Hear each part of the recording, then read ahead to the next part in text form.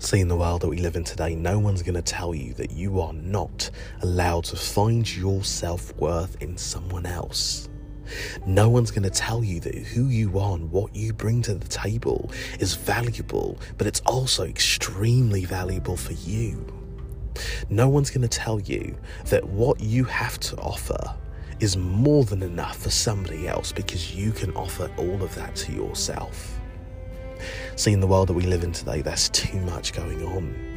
There's a lot of people and a lot of things in the world that try to confuse us and try to remind us that we are codependent people. And in our codependence, do we find happiness when we find someone who is also codependent? But if you, like everyone else who's done the work, realise that in your individuality there is strength, you can find the ultimate partner to complement your life. See, in this world that we live in, there's a reminder. There's a reminder that whenever there's one, there has to be two. And whenever there's two, if you're not careful, there can be three. And if there's ever three, there's a problem.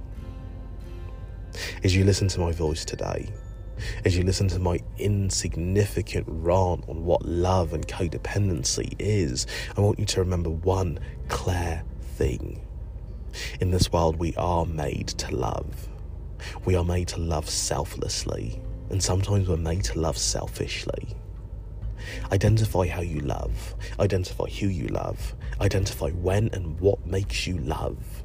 And as you love, be mindful and be cognizant that the work to be who you need you to be is never, ever ending.